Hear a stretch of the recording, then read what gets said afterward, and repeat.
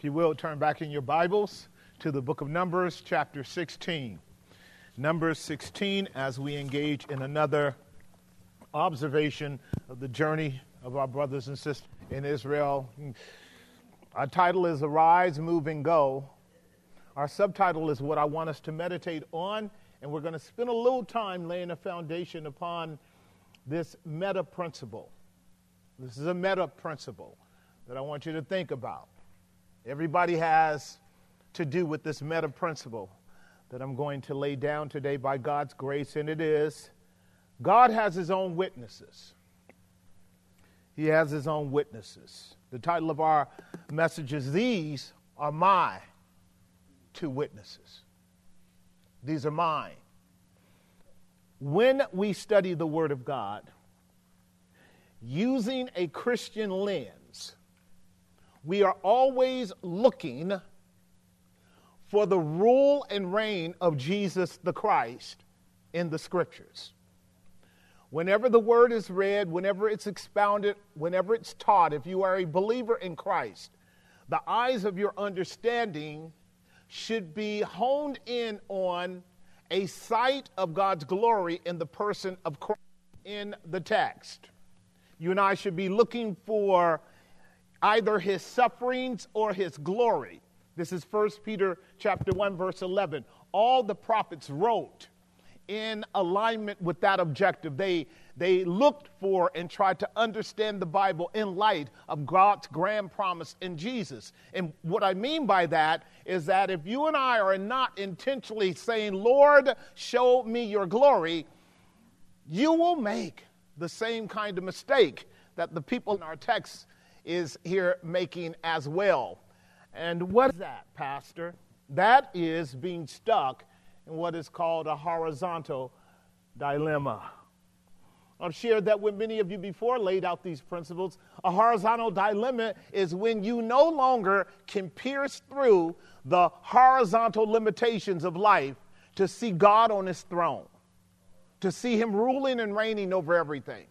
When you are stuck on a horizontal dilemma, all of your information falls short of merely a horizontal plane of information and data coming from the left or from the right, no pun intended. But the left or the right can't deliver you. Only he that sits in the heavens can deliver you. And where you fail to comprehend the true revelation of what's really going on with a God on his throne who cannot be seen apart from the revelation of his purpose and work in Jesus, you and I will always struggle with a horizontal what? That means you and I are going to either be accusing or excusing people based upon human judgments, based upon human reasoning, based upon our limited scope of understanding, which really is no understanding at all if the heavens don't open up and show you really who's in control of these factors. This is the reason your Bible is called the prophetic word of God. It's called the prophetic word of God because it's been given to you and I by the prophets. None of God's prophets ever spoke for God without first seeing God high and lifted up and seated on the throne of his glory. None of God's prophets ever spoke for God without first seeing God high and lifted up, seated on his throne and ruling over all things. We call this the sovereignty of the monarchical God. The prophets of the Bible saw God as a sovereign monarch. We call him the theomonarchical ruler of the universe. Christians hold that view as well. We call him Jesus, who is Lord. When you and I are not viewing the world through the lens of an exalted Savior, a seated Savior, a ruling Savior, then you and I are dealing also with a circumstance by which we are limited by the information that we have. And that information will be biased or skewed based upon our weaknesses, propensities, and bents. Am I making some sense? And because the enemy knows that all he needs to do is to get you to stop looking up, but look to the left and to the right, he can trap you in a horizontal dilemma and create a false dichotomy by which you think the right thing is on the right and the wrong thing is on the left, when in reality is wrong on both sides. You just don't know it. I'm going to keep laying a foundation for you, because what you want to wake up doing is making sure you open the eyes of your understanding before you open your physical eyes. You want to make sure before you get up, you look up. You want to make sure that when you look up, you see up. And understand that God is not moved. He has never, ever been moved.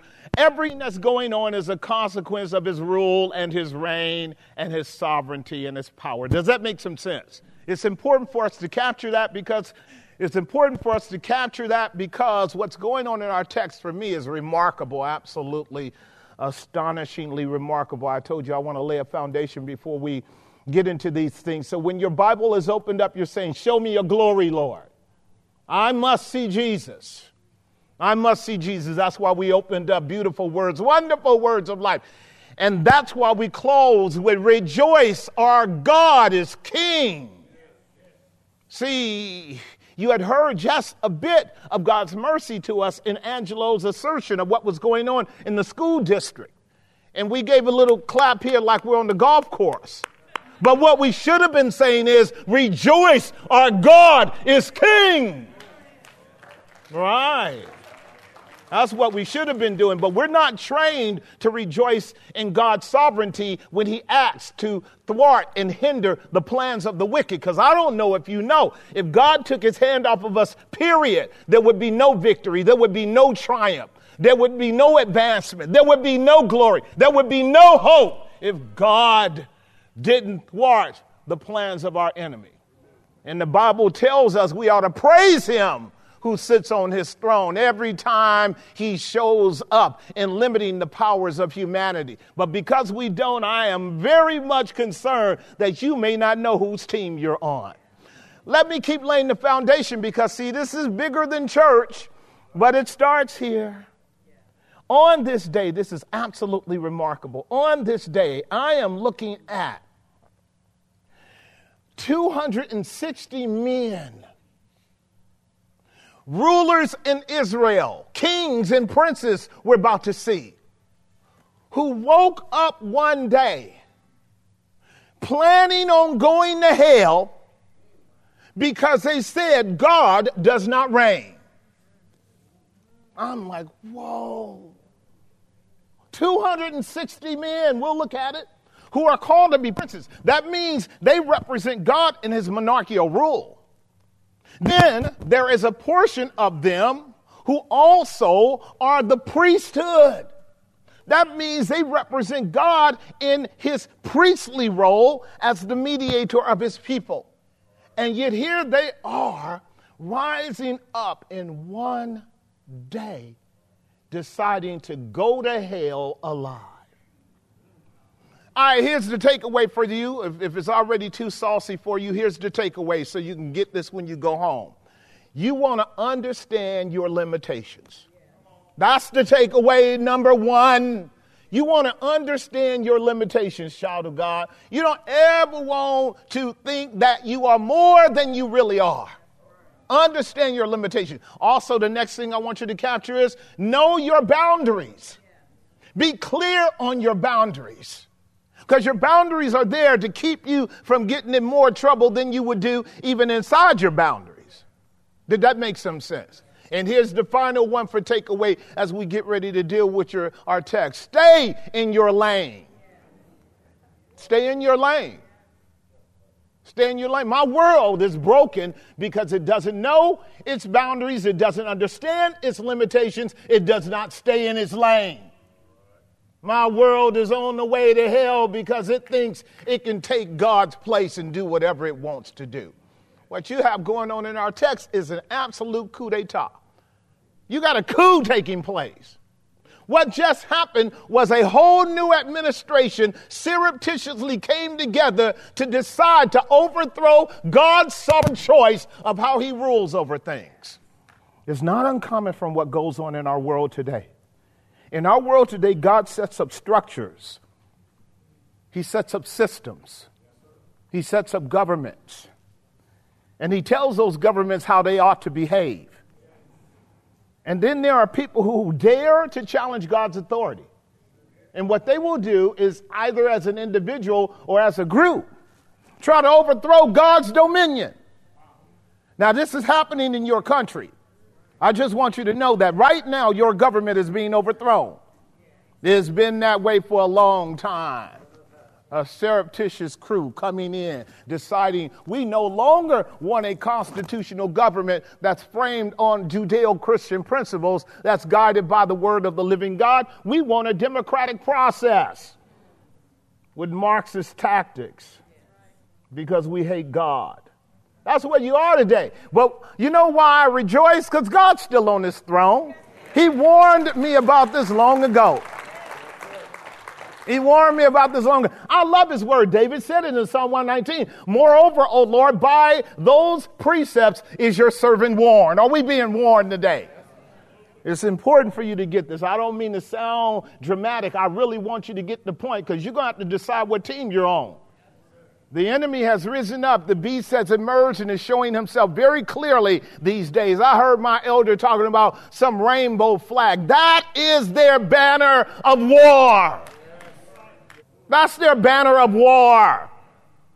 A total deconstruction of the family, an annihilation of the hierarchy of authority, patriarchally, and then an annihilation of the true and the living God. So if you sit there and you smile about how cute that flag is, you're stuck in the horizontal dilemma.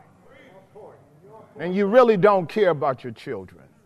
This is so true. It's so hard to not see. And yet I promise the vast majority of people around you don't see. And it's one thing not to see. It's another thing not to care. It's another thing not to care. Let me see if I can work this through. This is going to take a little bit of time. So if you got some lunch, stick some food in you. There go that same brother saying, take your time. I told you, that brother, he worked all week, made a bunch of money. And he took a good nap last night, so he's ready for preaching for the next 5 hours.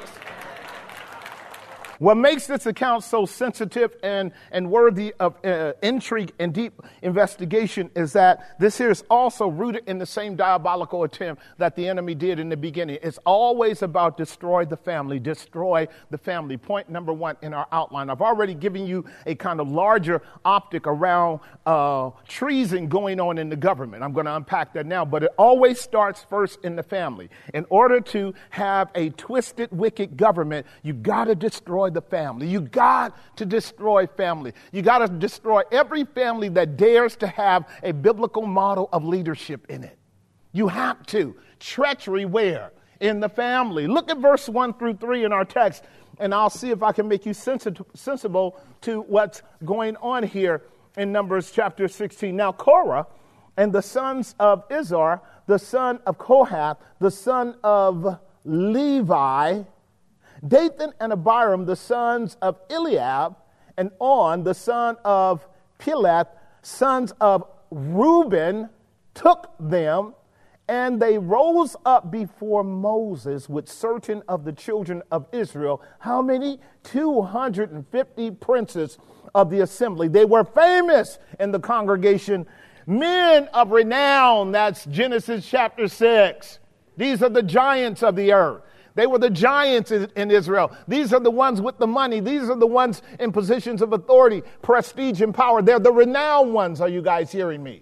So notice how it started and developed itself. It started with the priesthood. Korah, Dathan, and Abiram are all part of the priesthood. And then they reached out to the government. This is the princes of Israel. And they conspired together to create a coup to take over the kingdom from God through Moses and Aaron. Did y'all catch that? It's extremely obvious to me under point number one, treachery in the family. Let me help you because we do a little exegesis. Look at Exodus chapter 6, verse 16 through 20. I want you to get the framework because I know what Moses is doing. When Moses writes, he's writing a letter to the people of Israel for whom this matters in some ways more than you and me. All the little minutiae, the jots and the tittle of Scripture for them are important because this is a historiography of the chronological journeys of the people of Israel. Did that make some sense? So your grandmamas in there, your great-grandmamas in there, your great-great-grandmamas, your uncles, your aunts, your cousins are all in there.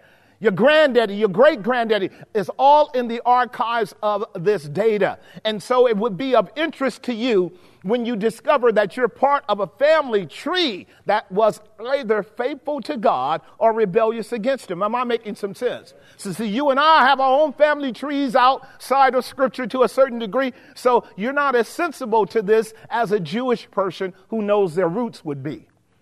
So people listening to Moses write and read about this, they're very much troubled. In Exodus 6:16, as God is preparing Israel to come out of Egypt, he's lining up his army, and his army starts with his priesthood. And here's what it says in verse 16. These are the names of the sons of who? These are the names of the sons of who? Lift it up, because I want you to be taught it. Many of our people have learned this years ago. You will be told it here in a moment. They come out of the womb of Jacob. These are the sons of Jacob, okay? Now notice what it says. According to their generations, Gershon, Kohath, and Merari. 3 sons of Levi, right? Gershon, Kohath, and Merari. And the years of the life of Levi were 137 years. Mark that. I want you to see that, okay? 137 years. Next verse. I want to go to verse 20. Lay a foundation for them. Now, the sons of Gershon were Libni and Shimei according to their family. So Gershon only had 2 boys. Y'all see that? Now, notice what the next verse says. And the sons of what? What happened to Gershon? We don't know. He didn't even live long enough to have a genealogical expiration date. We don't know if he lived 50 years, 60 years, 70 years, or what. He simply disappears off the scene, only leaving 2 boys. Are you with me? That means something, because Daddy Levi was given to us in his total chronology of 37 years. That always indicates in the Word of God that God blessed you. When you live long, that was a blessing. And it means also that you are meeting what is called the creation mandate, the biological imperative. You are having sons and daughters and grandchildren and great-grandchildren. Did that make some sense? Because that's God's mandate. Multiply and replenish the earth. Don't kill the children. Have them, grow them, mature them. Let them spread upon the earth and be the imago Dei for my name's sake. So now notice, we don't know what happened to Gershon. All we know is he didn't continue except after 2 boys, and we don't even know much about them. But here comes the one I want you to get. And the sons of Kohath, they had Amram and Izhar and Hebron and Uzziel, and the years of the life. Now you notice that Kohath has a lifespan, and the years of Kohath were, listen, 133 years. He only died 3 years earlier than his dad. That is a blessing. A blessing. His older brother, we don't even know. He just died early on. Okay, am I making some sense? Now watch this. Verse 19. And the sons of Merari, Mahali, and Mushi, these are the families of Levi according to their generations. Verse 20. Here it is. And Amram took him Jochebed, his father's sister's wife. They could do that back in those days. When Moses wrote the Levitical law, that stopped. And she bare him Aaron and Moses. So Aaron and Moses are the sons of Amram, right? Who is the son of Levi, right? Because Levi is the granddaddy of Aaron and Moses. You've got Amram, you've got Kohath. You guys see that? Notice what it says. Amram took him Jochebed, his father's sister's wife. She bare him Aaron and Moses. And the years of the life of Amram were 130 what? Exactly the same as his father's Levi. I understand that block of chronology. Chronology has a deep redemptive theological significance to it. I simply want you to understand God had a purpose for Levi. Now where I want you to go to briefly unpack this more is over into Genesis chapter 29, verses 31 through 35. I'm laying a foundation. Notice what it says. Genesis chapter 29, 31. And when the Lord saw that Leah was hated. Why? Because Leah's womb was not open when Rachel and Leah were taken by Jacob. Remember that? And what God would do with Leah, because Jacob loved Rachel and loved Leah not. That is, he did not have a natural ontological love for her. And we don't fault him for that, because his tricky father-in-law, Laban, swapped Leah for Rachel. And the brother had to work another 7 years for Rachel, 14 years before he could get her. So he had to put up with this tricky father-in-law, right? And that only indicated that he loved Rachel more than the average brother. That'll come home in a second. And when the Lord saw that Leah was hated, he opened her womb, but Rachel was what? And that's thematic in the scriptures. That's thematic in the scriptures. It's an indication. Being born, having children is a type of being born again.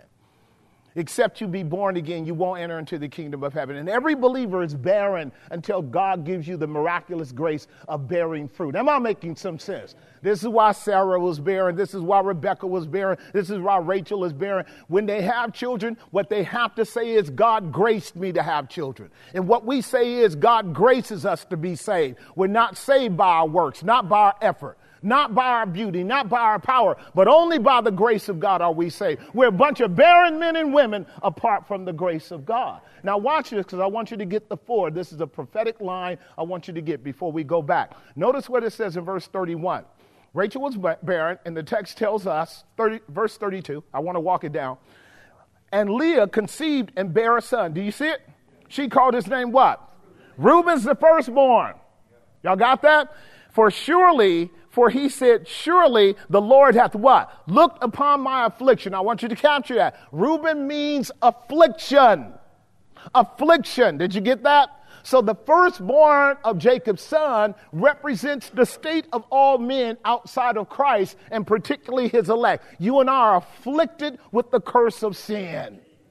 The next child that's born, we want to see it. Look at it in verse 33. Look at it again. Let's keep it moving. And she conceived again and bare another son and said, because the Lord has what? Because the Lord has what? That I was hated. He had therefore given me a son and called him what? It's the same as Simon. Simon Peter. The word means God has heard. God looks on our affliction and God hears our cry. See, the sinner has to cry out to God. And God has to look upon your affliction. And then he responds. Now, I want you to see what it goes on to say. Therefore, his name was called, she conceived again and bare a son and said, now this time will my husband be what? Joined unto me. He will be what? Joined unto me. He will be what? Joined unto me. That is the definition of the name in front of us now, which is Levi. Look at it. Because I have borne him 3 sons, therefore was his name called what? Levi is the father of Aaron and the father of Moses. Levi literally means to be attached, to be joined together, to be reconciled. This is the family of the Levitical code. Your book Leviticus is about the work of the priesthood in reconciling men and women to God. Did you get that? I don't want to be here long. Levi is a prophetic name, being the mechanism by which God, who is separated from us because of our sin, brings us back together in the person of who? Levi. Levi is the mechanism of joining. It's the priesthood. It's where the blood is offered. It's where sacrifices are done. Because God is holy, and then he has a bunch of people who should be holy, but the problem is they're not. So how does God remedy the unholiness of his holy people? By having a mechanism called the priesthood that offers sacrifices of blood atonement 3 times a day, morning, noon, at night, as a continual reminder that God's people are to be joined to him only by faith in Jesus Christ, who must die in the behalf of their sin in order for God to be able to accept them. Did that come home, child of God? In other words, you don't mess with the priesthood. It's your only hope of fellowship with God. The priesthood is the key to your continuance. You got the people of the Levitical code told Aaron and told his sons and told what we're about to deal with now, Korah, Dathan, and Abiram, because they're in there too. Korah is. Told them to stand in the gap between God and the people. The Levitical priesthood represents the people to God. That's why they were to do the ministry in the church, in the wilderness, the way they did. This is going to be the problem that Korah, Dathan, and Abiram are having, because Korah, Dathan, and Abiram are also in the priesthood under the father of Kohath, okay? So Aaron and Moses are under Amram. Korah is under Kohath. Remember Gershon, Amram, and Kohath. So Kohath is the brother to Amram. That means that Moses and Korah and Aaron are cousins. And they're all functioning in the priesthood. Now, this is more explicitly laid out in Numbers chapter 3. Look with me over in Numbers chapter 3, verses 27 and 28. Numbers 3, 27 and 28. I'm laying a foundation for you because you have to have it. If you don't know your Bible, you won't understand the treachery that's going on. And of Kohath was the family of the Aramites, and the family of the Israelites, and the family of the Hebronites, and the family of the Uzzites. These are the families of the what? Kohathites, verse 26. And the number of all of the males from a month old and upward were 8,600, keeping the charge of the sanctuary. That was their job, to keep the charge of the sanctuary. The families of the sons of Kohath shall pitch on the side of the tabernacle southward. Let me have one more verse.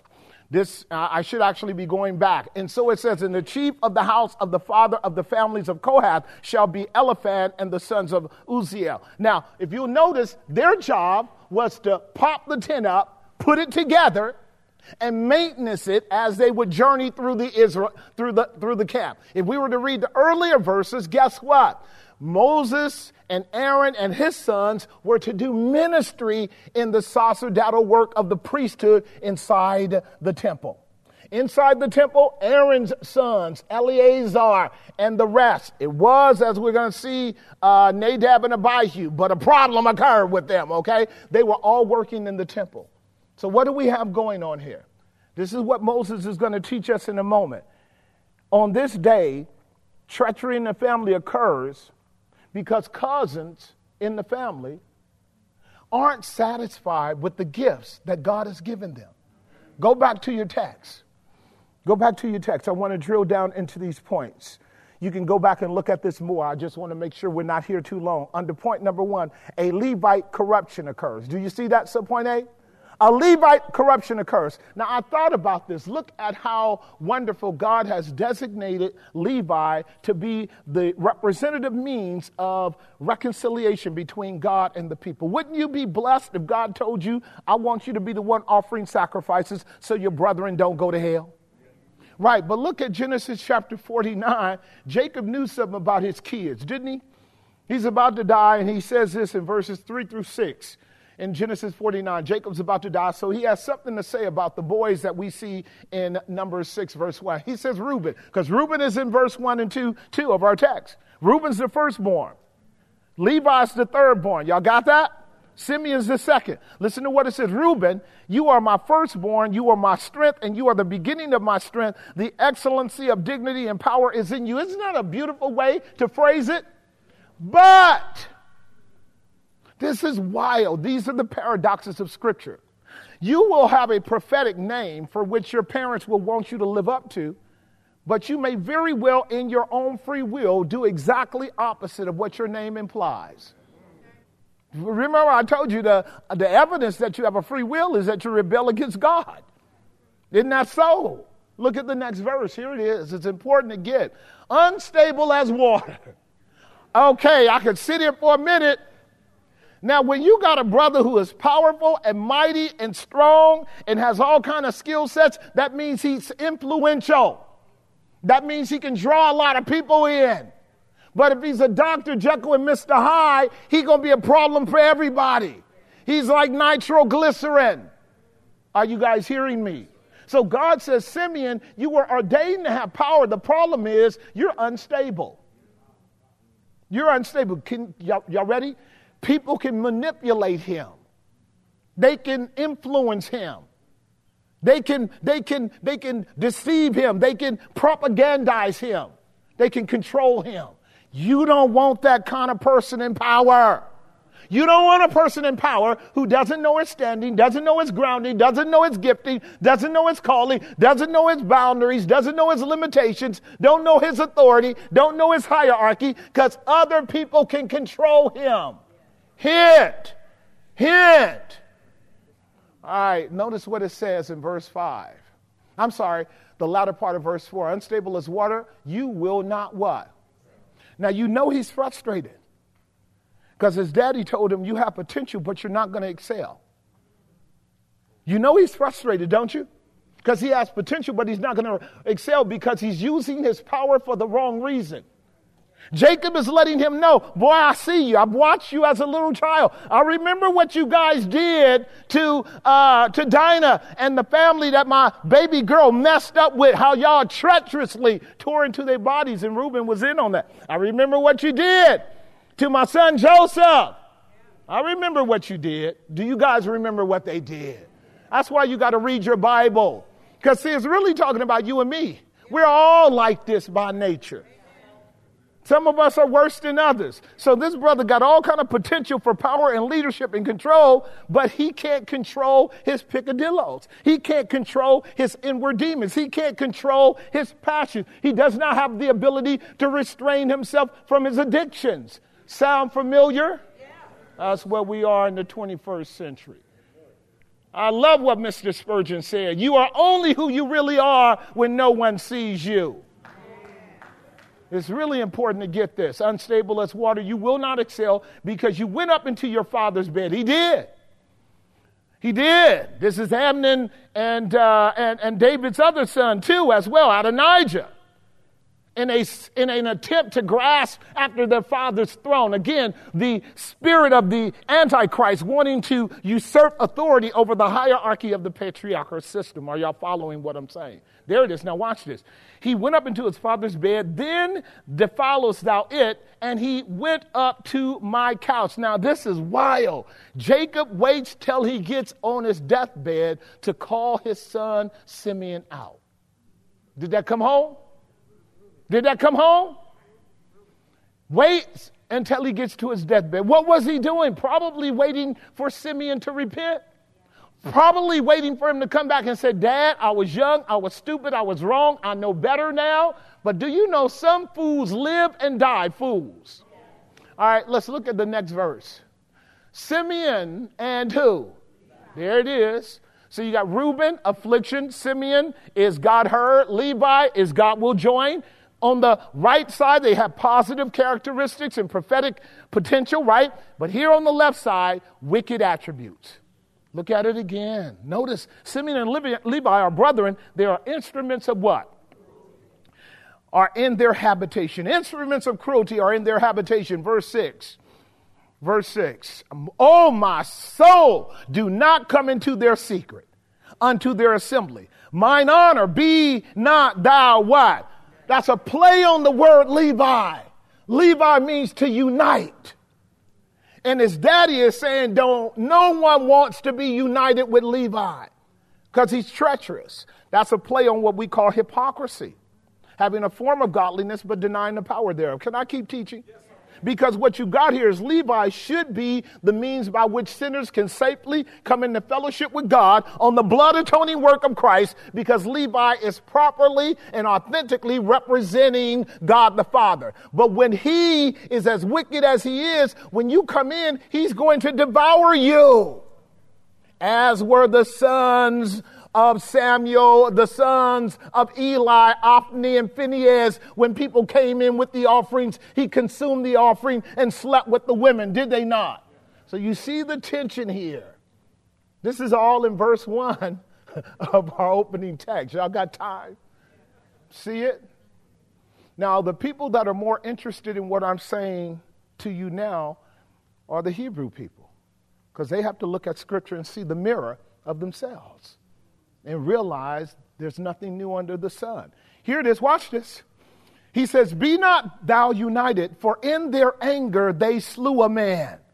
And in their, here it is, self-will, they dig down a wall. Y'all got that? Just anger, voracious wickedness grabbed them and sent them into a tailspin where they behaved exactly the opposite as to what they should. They were carnal men, were they not?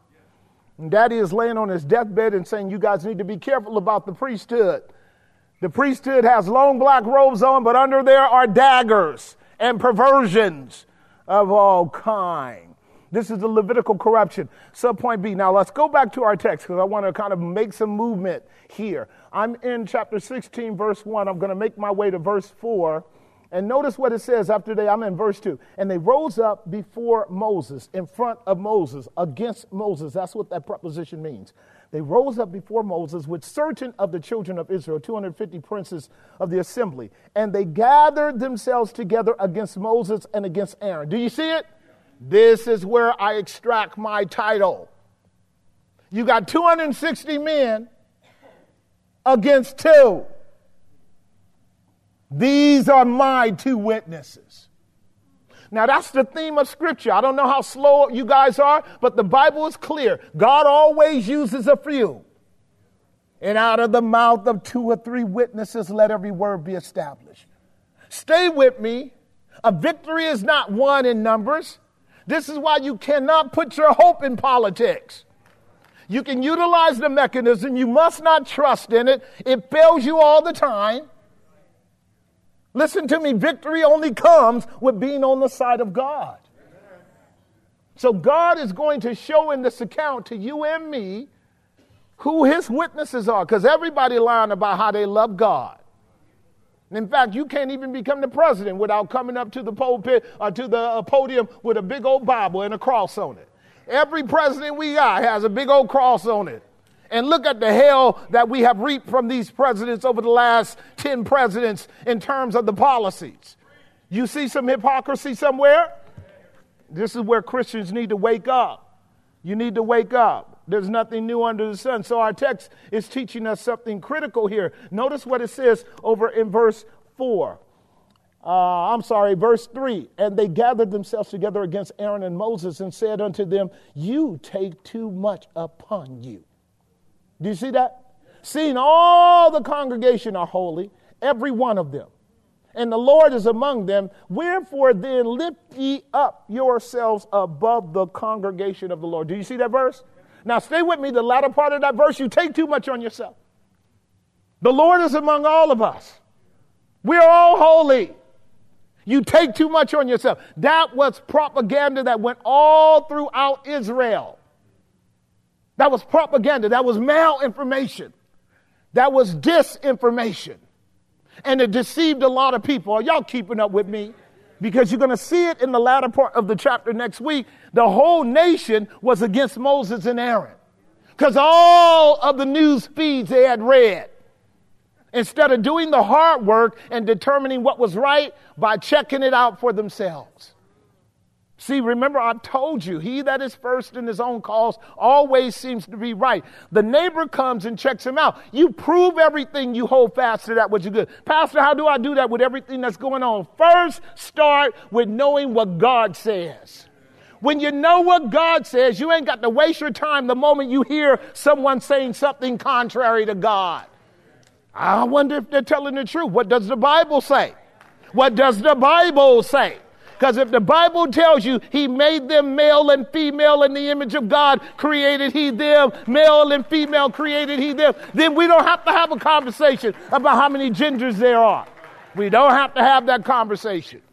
You don't have to. But what you will do is you will battle with determining whether you are on the Lord's side or not. Today, this is about who's on the Lord's side. That's what this message is about.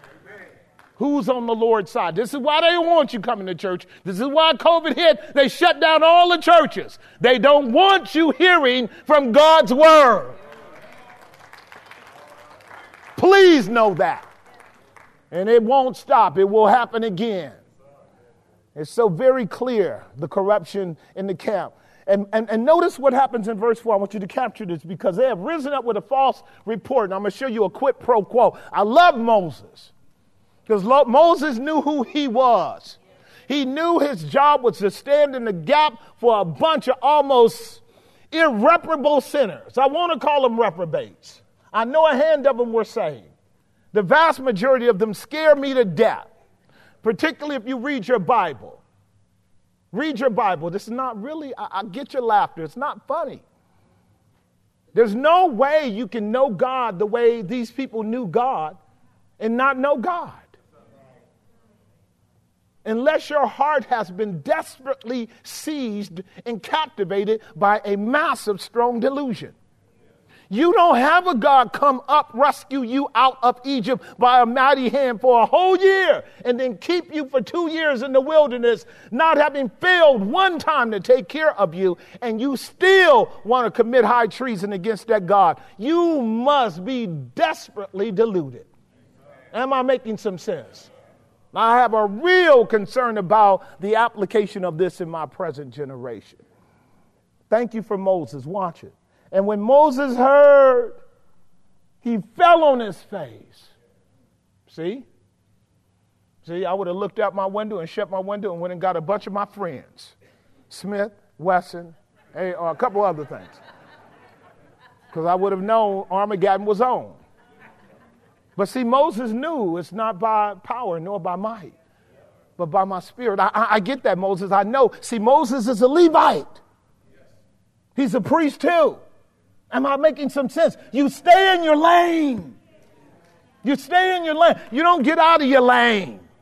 You stay in your lane. Can I teach you, God? You stay in your lane. I know Moses fought in himself to stay in his lane because he had been trained now 2 years now. Every time he turns around, they're constantly rising up against him. And now it's the echelon of the nation rising up against him. All of the princes. And what does he do? He humbles himself before the Lord. He humbles himself before the Lord. He doesn't lean on his own understanding. He doesn't incline himself to his strength. He says, Lord, help me understand what's going on here. See?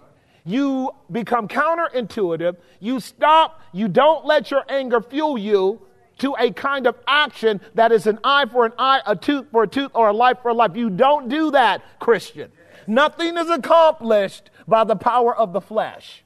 It's always by submission to the Lord. It's always waiting on God. This is why we call Moses, according to Numbers 13, the meekest man in all the earth at that time. And what I love about this, can I tell you? This ain't even really about Moses. This is about his knucklehead brother Aaron.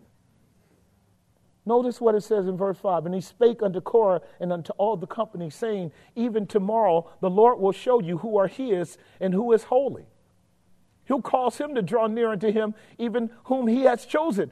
He will cause him to draw near to him. What was Moses talking about? The priesthood. Who God selects to be the high priest representing the people. Stay with me, saints. Moses is not interceding for himself.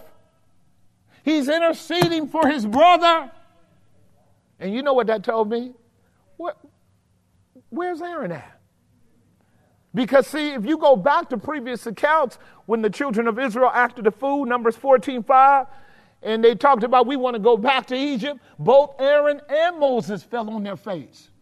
Stay with me, child of God. Listen carefully. If you got an army rising up against your brother, and they want to take him out and start their own priesthood, and you happen to care about your brother, wouldn't you at least want your brother on the side with you as you advocate for him, as you lay down for him, as you flank him, as you intercede for him? Wouldn't you even want him there? See, this is what I told you about Brother Aaron. I love him, but he was as fickle as could get. Brother Aaron was a politician's politician. He's ambivalent right now. He don't know what to do. Y'all got that? He doesn't know what to do. This is so wild, but I want you to get it. This is why God doesn't take any sort of confidence in numbers. Like Aaron is the firstborn and Moses is the younger. Aaron's 83, Moses is 80, his sister Miriam is 82. Did that come home? Oh, by the way, can I say something about Miriam? Miriam learned to shut her mouth. Shut your mouth. Stay in your lane.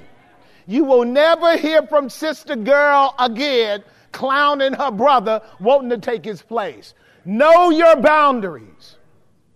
Know your boundaries. Stay in your lane.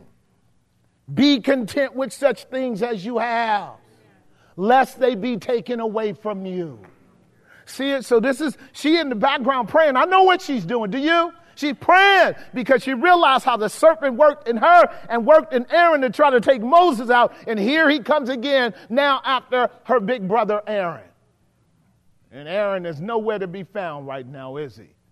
His brother is standing in the gap between him and these vile beasts, as described in Psalm 22. Look at it. Moses intercedes. And so what does Moses say? Look with me over in verse 7. I'll pick this up and come back. Verse 6 and 7. This do then, you guys who think you can take the priesthood, get you censers and all your company and put fire therein and bring them before the Lord tomorrow. So tomorrow we can ready to find out. Go get you some censers. Y'all got that? Woo. And guess what? They did it. Notice what the text says. They put fire in it and come before the Lord, and it shall be that the man whom the Lord choose, he shall be holy. And then notice what Moses says in verse 7, the latter part. Are you ready? Korah, Dathan, Abiram, the rest of you, you are the ones who are actually taking too much on yourself. See, this here is the way political rhetoric goes. I want you to get this. The enemy always projects on his adversaries what really he is doing. The enemy always projects on his adversaries what he is doing. Now, y'all need to listen to me because you know I've been dealing with this deeply across our land. So when they tell you to go to the left, you go to the right. When they tell you to look down, look up. When they say no, say yes. Because they're always telling you something wrong based on their own projections. I know this hurts. It's the God honest truth. They'll tell everybody you're the ones doing the wrong, and they're doing the wrong. Did you hear me? Now, please listen to why I say that. Because they know there's a sucker born every day. They know people are not committed to truth. They know people will just do whatever the media says, whatever the legacy media lays out. They'll just do it lock, stock, and barrel, and yet they're the ones actually committing the criminal offenses. They took a general principle. Korah took a general principle. I'm going to give you another one. He took a general principle because I told you need to learn how to parse. You need to learn how to be critical in your thinking. You need to analyze propositions. You need to know what truly is valid and what is not valid. You need to know the percentage of what a person is saying, whether it's plausible or not, or whether the whole thing needs to be thrown out. Am I making sense? This is called rightly dividing rhetoric. Korah and them said, all of the Lord's people are holy. What he did was take a general principle of positional truth and make it infer that all of God's people were behaving holy. But you and I know nothing could be further from the truth. They were positioned for holiness, being brought out of Egypt, but they barely practiced holiness before the Lord, did they not? How many times did God say over and over, Moses, move out the way, I'll wipe them out? He said it in this text again, because he had told them, be ye holy, for I am holy. But they would not be. So there's a general principle that will say you will call yourself holy positionally, but are you holy practically? Right? This is the way Peter puts it. This is the way Jesus put it. Jesus says, be ye perfect, even as your Father in heaven is what? Then Peter said, be ye holy, even as your Father is holy, for it is written, be holy because I am holy. The motivating factor for our doing what's right ought to be because we're sons and daughters of God. And if being a child of God doesn't motivate you to be what's right, you may be positionally holy, that is declaring yourself holy, but like our elder said, on that day, God will say, I don't even know who you are. Because every seed-bearing herb brings forth fruit of its own kind. Right? Wisdom is justified of her children. And what we know right now is fundamentally the leadership has attempted a coup. Have they not? Yeah. And the people are ready to go in on it. Are they not? Here's what Moses does. I want you to get it. Moses sets up a day of court. And he doesn't wait 2 years. He says, tomorrow we're going to have court before the high King of heaven.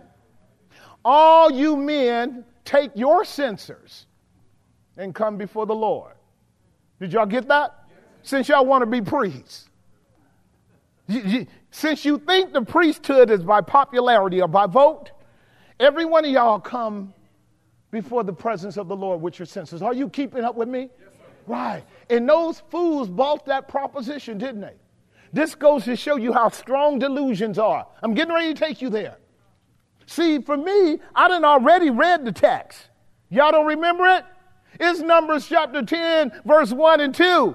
Aaron, poor brother Aaron, had two sons who thought that they could just take up censers, walk before the Lord, and do whatever they want to do. Now, why would I have just read the newspaper about God rejecting every other priest but Moses, and then but Aaron, and then Moses goes, say, go get you a censer. Let's go see if God changed his mind. The only reason men and women will do that is because they're deceived. The only reason they would do it is because they actually don't believe that God exists. The devil has successfully lied to them, has he not? See, for me, one of the reasons why I believe people act the way they do is because I know they don't believe God exists. David says, the transgression of the wicked said, before my eyes, there's no fear of God. I know they do what they do because they don't fear God. They don't fear God because they don't believe he exists. That's logical, isn't it? Right? This is what we call unbelievers. And so they're going to take up their censers, aren't they? Yes. Are they making a grave mistake? And this is what people do every day when they have allowed themselves to be deceived. So I want you to catch it. They're trapped in an evil net right now. Are they not? They're trapped in the net of their own machinations. Their own horizontal dilemma has proven that they weren't talking to God. They were talking to each other, and they had hatched a plan to overtake God's kingdom. They don't even know they're enemies of God, aren't they? And they don't realize that Moses is simply doing what God told him to do. Moses, tell them to come near to me.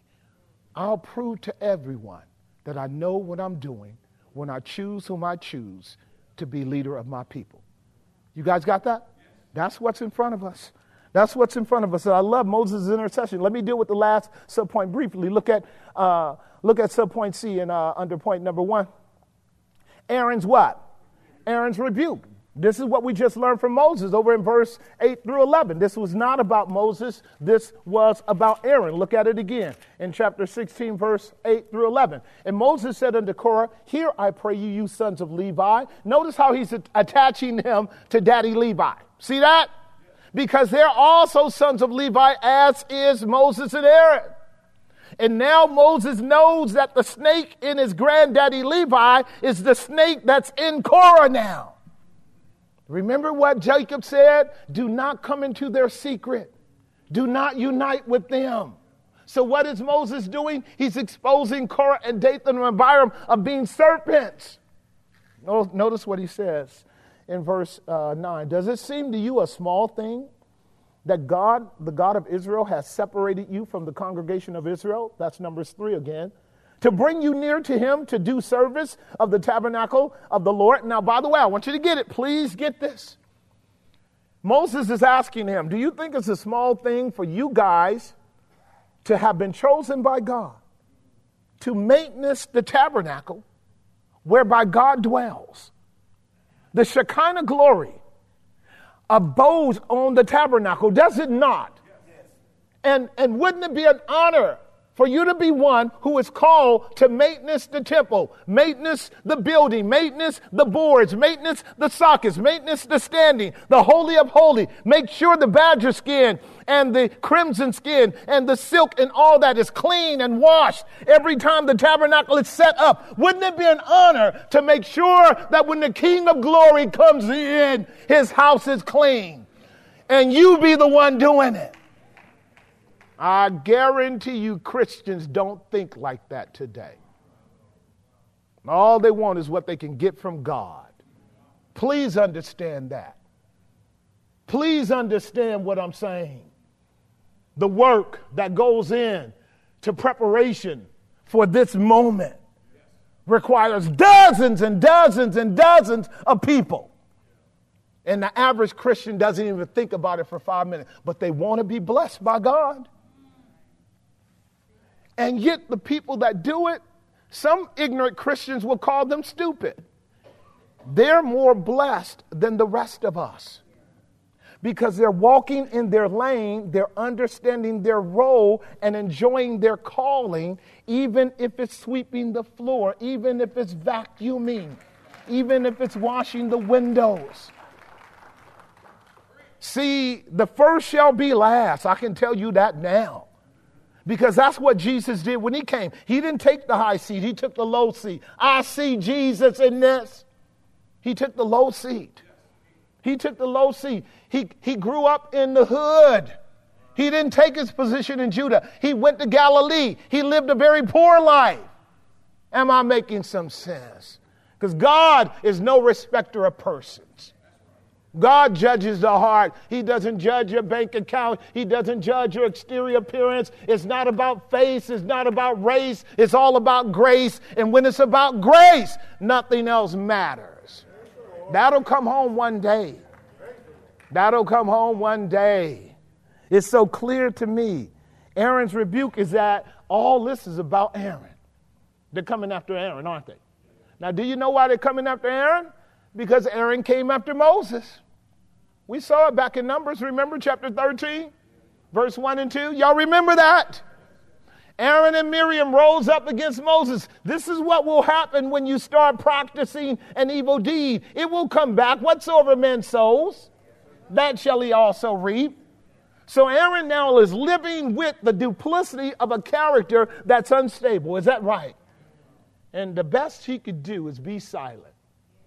This is why I want to tell you to give Moses some credit. Will y'all do that? Because Moses doesn't have to do this. He does, but he doesn't. See, he could have simply said, Aaron, what do you want to do? Because we know they're coming after the priesthood, because these are all sons of Levi. Y'all got what I'm saying? Thank you, God. For Moses is a great type of Christ. He does not have to stand in the gap for me. He does not have to stand in the gap for you. He doesn't owe you and I anything. When we rebel against God and he intervenes for us, it's purely his mercy. Christ knew no sin, did no sin, in him was no sin at all. All the sin is in me. For him to mediate between the Father and me is merely out of his grace and mercy. See what I'm getting at, children of God? This is what I mean by seeing Jesus in the scriptures.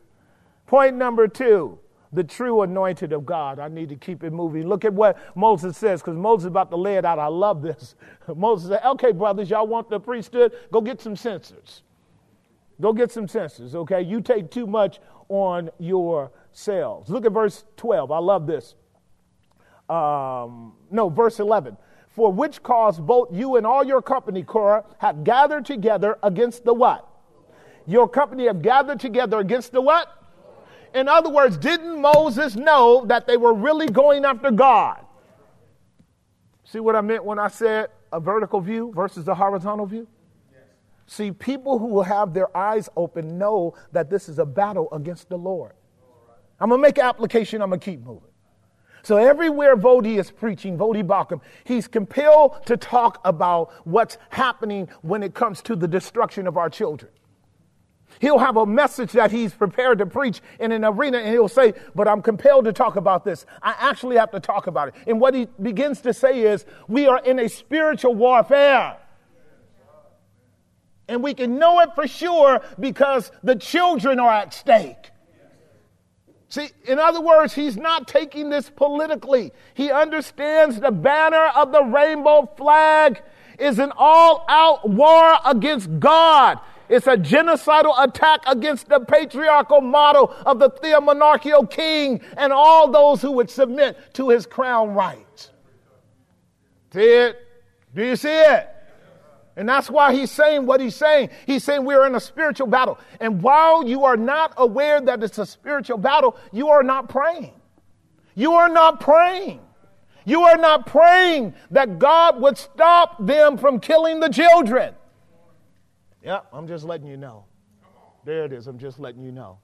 See, we're in our own war here in America. And there are many countries in the world that are looking to America to see whether or not America would stop being paralyzed by fear and cowardice and love the children enough to stand up for them. And they're looking and they're amazed at how much religion we have. We got every religion under the sun in America. Hinduism, Buddhism, shamanism, Christianity, all kinds of religions, right? Islam, right? We got all the religions here. And none of them are standing up for the children. This is a delusion of massive proportion. It means everybody is really living for themselves. That's what that means. That's totally what that means. That means we have been distracted. You and I have been captivated by our own carnal lusts. And we don't believe in the future. Because I can give you a trajectory of what's going to happen if the present policies continue the way they are. In less than 10 years, America will not look anything like your mama's America. It will not. 10 years from now, you won't be able to overcome it. You will not be able to overcome it. You will not be able to overcome it 10 years from now. 10 years from now. See, because we don't handle numbers well now. In other words, God promised, I'm not there yet, God promised that he'll use one person to make 100 take flight, and 10 will put to flight 1,000. That's what he promises. But when you don't walk with God, the numbers are reversed. One of them can put 1,000 of us to flight. That's where we are today, weak and fearful. That's why when it says, rejoice, the Lord is King, your King adore and love. Rejoice, give thanks and sing, and triumph evermore. That means walk in the triumph which is in Christ as you rejoice, acknowledging his sovereign crown rights, and as you push back all of the evils of this world system, as you stand for the living God. It doesn't matter what kind of hits you take. See, the enemy knows that we're not ready for war. We want to eat, sleep, and make merry, and then tomorrow do the same thing. Bunch of drunkards of Ephraim. That's where we are in the church today. And every day, hell is making more advancements. And the brothers and sisters that are out there fighting and winning the battle, many of them are not even Christians. Thank you, Lord, because he's the God of all flesh. He's the Father of spirits. He controls all people groups. I'm so glad God made everybody. I'm glad he made all groups. I'm glad, because if he had to wait for Christians, it wouldn't get done. I'm so glad he raises up atheists and agnostics and backwards, crazy people who still have the intrinsic fundamentals of the Imago Dei written in their heart. And they know you cannot promote chaos without getting destruction. They know that. Am I making some sense? This is why I honor them. I really do. I honor them because I know God is keeping them. God will use Nebuchadnezzar. God will use Xerxes. God will use Artaxerxes. God will use Constantine. God will use the pagan rulers when the Christians won't, because he's the God of all flesh. Don't you think your God only owns and loves you? He owns everybody. All the cattle on 1,000 hills. Every government on the planet are God-owned. He can turn the hearts of the king whenever he wants to. He can raise them up. He can set them down. And I don't care who God puts on the throne. I know he's right when he does it. Ain't got to be a Christian president. Have you looked at the track record of the Christian presidents over the last 30 years? We got to have a Christian president. Are you crazy? Are you crazy? The evidence does not prove that. We want God's president. That's what we want. We want God's man. We want God knows how to use the wicked. And if he's talking about purging and cleaning house, he'll take a wicked man and set him up there. And then guess what we're going to do? We're going to pray for that wicked man. We're going to pray for that wicked man as God uses that wicked man to discipline. Because I think that's what he's doing right now, using a wicked man to discipline. And we keep complaining on a political level, but God's up to something right now. All right, let me keep going. This is so very good. Aaron is rebuked by this. Point number 2, the true anointing of God. There's a couple things about to take place. We call this being called apart by God. All of God's people are called apart. Did you know that? When he saves you, he calls you out of this world. He calls you unto himself. Does he not? Yes. That's exactly right. He calls you unto himself. Look at how this works. I'm over in verses 12 through 15 in our text. We've started. Moses sent and called Dathan and Abiram, the sons of Elah, which said, we will not come up. Now, Dathan and Abiram were in the first list of people, were they not? Now, they're not priests. Dathan and Abiram are sons of Simeon. They're princes. Okay, they're rulers. Now, Moses has already dealt with Aaron. Moses has already dealt with Korah, Dathan, and the rest, okay?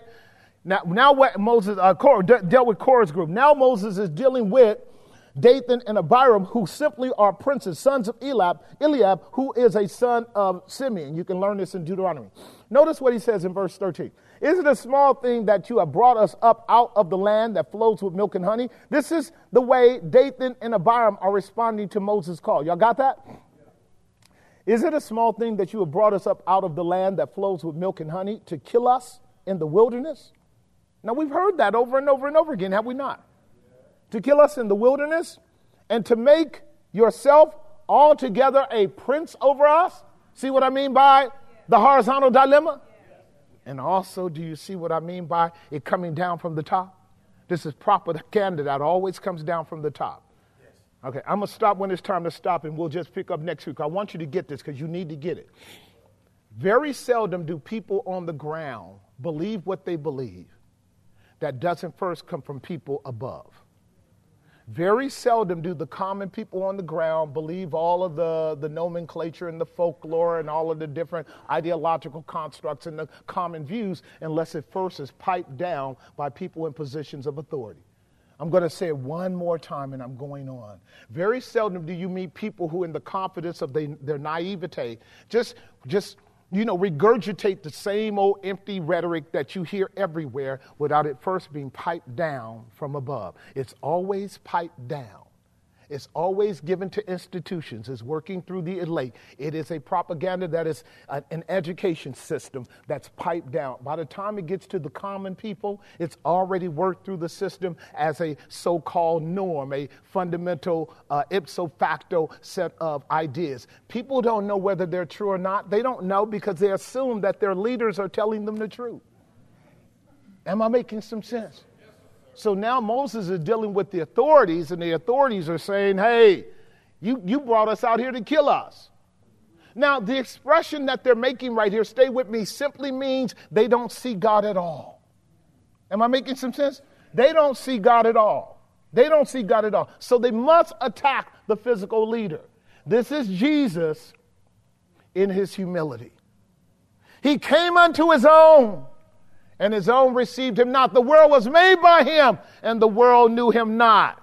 He was wounded and afflicted and bruised of men, was he not? They rejected him, a man of sorrows, acquainted with grief. For my love they hated me. Is this Jesus in his humility? It certainly is. And notice what it says over in verse 14. Moreover, you have not brought us into a land that flows with milk and honey, are given us an inheritance of fields and vineyards. Now, I don't even remember one time Moses ever telling them what he would do for them. Come on, human beings are funny. If they weren't so wicked, how funny is this? Moses, with my vineyard, sounds like reparations to me. Moses, where this, where that, where this, right? I mean, this is so wild. If you expect men to give you something, you don't trust God. See, I want God to give me mine. Because God don't lie, fail, or change. God will make good on his promises. If he promised me this, he'll give it to me. If he promised me that, God will make it good. If God says, Jesse, you don't need that, I want to be able to trust God that I don't need it. Woe unto a man that trusteth in man. And this is the Marxist system you live in. It loves to keep you stuck in a horizontal position and think you're godly. You're not godly. You're only godly when you think God's thoughts after him. And you're only godly when you're content with such things as you have. You're not godly. You're worldly. If the world, I've taught this church this for years. If the world is saying it largely, it cannot be of God. I've told you that over and over. Hurry up and discern that when you open your mouth and frame a thing. Am I coming from the Word of God? Am I coming from the mind of God? Or am I speaking everything else that everybody else is speaking?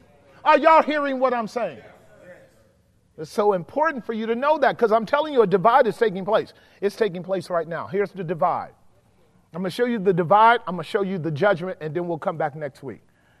This is a divide happening. So Moses was very angry, verse 15. Notice, I want you to catch this last part. I'm in verse 14 again.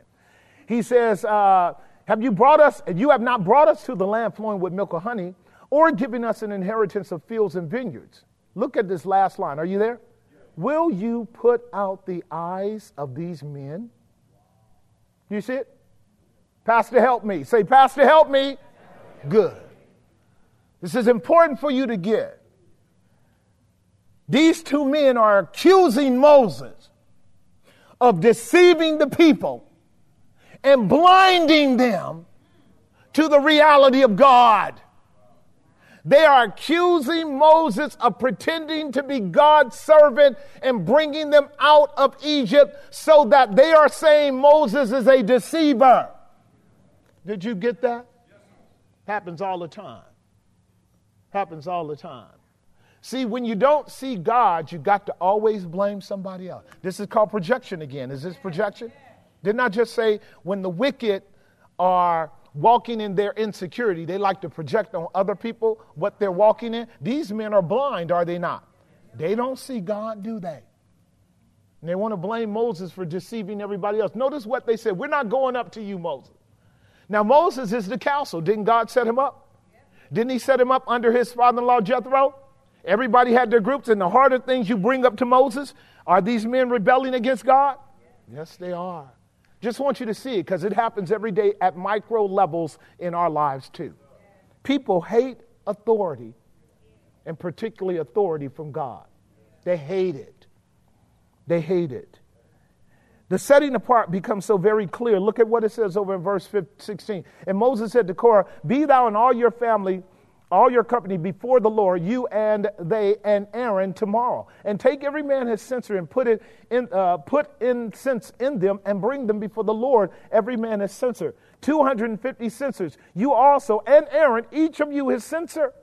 And they took everyone his censer and put fire in them and laid incense therein and stood in the door of the tabernacle of the congregation with Moses and Aaron. Do you see that? And Korah gathered all the congregation against them, that is Moses and Aaron, unto the door of the tabernacle of the congregation. And the glory of the Lord appeared unto all the congregation. Here it is. And the Lord spake unto Moses, saying, and unto Aaron, saying, separate yourselves from among this congregation, that I may consume them in a moment. So, from verses 1 to verse 19, men are talking. Now God shows up. There's a lesson here. You know what God will let us do? He'll let us talk. He'll let us argue. He'll let us debate. And some of us will be arguing against God and won't know it. Others of us will be arguing for God, and we hope it's true. And then we all have to wait until God shows up. Judge nothing before the time, right? For we know that when the Lord comes, he'll bring to light every hidden thing and make manifest the secrets of the heart. Am I telling the truth? This is the danger about politics. Give me a few more minutes. This is the danger about politics, because politics, it elicits from you and me a kind of anxious lust. Once you buy into the game and you choose sides, you're anxious now. You want to go to war. You want to go to battle. And a lot of times in that battle, in the left and right, the left is doing a bunch of chicanery and hooking and crooking and modifying the data and the information and speaking things that are not true. But the right is doing the same thing, because they're both operating out of wicked principles. Because they're not trusting God, they're operating out of their own maniacal system. Because the goal for them is not truth, the goal is numbers. This is how you get outcomes at a voting point. Am I making sense? The goal is numbers, so they do whatever they can to make it 51-50, we win. This is called a delusion. When what we have to do is wait on the Lord. And when you wait on the Lord, you pray about it. And say, Lord, make manifest the counsels of the heart. Even mine, even ours. If we're not right, show us, Lord. Show us where we're wrong. Because we're trusting you. See what I'm getting at? All right, so now let's look at the judgment briefly before we go out of here. Notice what it says under point number 3. I want to skip the humility because it's very evident that both of these men are humble. By the way, it's just so wild, so wild. Moses, all this time, ladies and gentlemen, is wearing a veil. Did you get what I just stated? All this time he has the veil on. He's falling on his face in the veil. He's pleading with his brethren with a veil on. He's mediating before God with a veil on. This is humility. Do you see it? And they're missing the glory because his veil. I think God is up to something there, wouldn't you? See, if God really wanted them to capture his glory, he would say, Moses, take the veil off. But the veil being on is what Paul said in 2 Corinthians 3. But even to this day, the veil still remains over the heart of the Jewish people, so they do not see Jesus as Messiah. So if God therefore veils Christ from you, you cannot see him. All you can see is the man. Am I making some sense? All right, let me finish up here. Point number 3. The true God is what? He's the true God. Now, I love this. Notice what it says over in verse 28. And Moses said, hereby shall you know that the Lord has sent me to do all these works. For I have not done them of my own mind. Do you see it? That's what people are accused of. I have not done this of my own mind. If these men die the common death of all men, or if they be visited after the visitation of all men, then the Lord has not sent me. Is that good or what? Is that good or what? Like, in other words, what Moses is saying, we don't want anything that can be called an incident or an accident or an anomaly.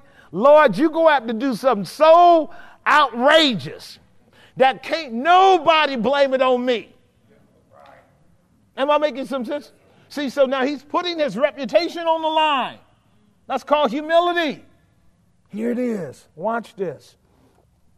He says over in verse 29, if these men die the death of all men, or if they be visited with the normal visitation of men, then the Lord has not sent me. But if the Lord make a new thing, do you see that? If the Lord make a new thing, and the earth open her mouth and swallow them up with all that pertains unto them, and they go down quickly into the pit, then you shall understand that these men have provoked the Lord.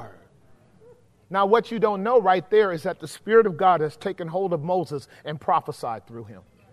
That is not Moses talking. That is not Moses talking. That's God talking. Did you hear what I just stated?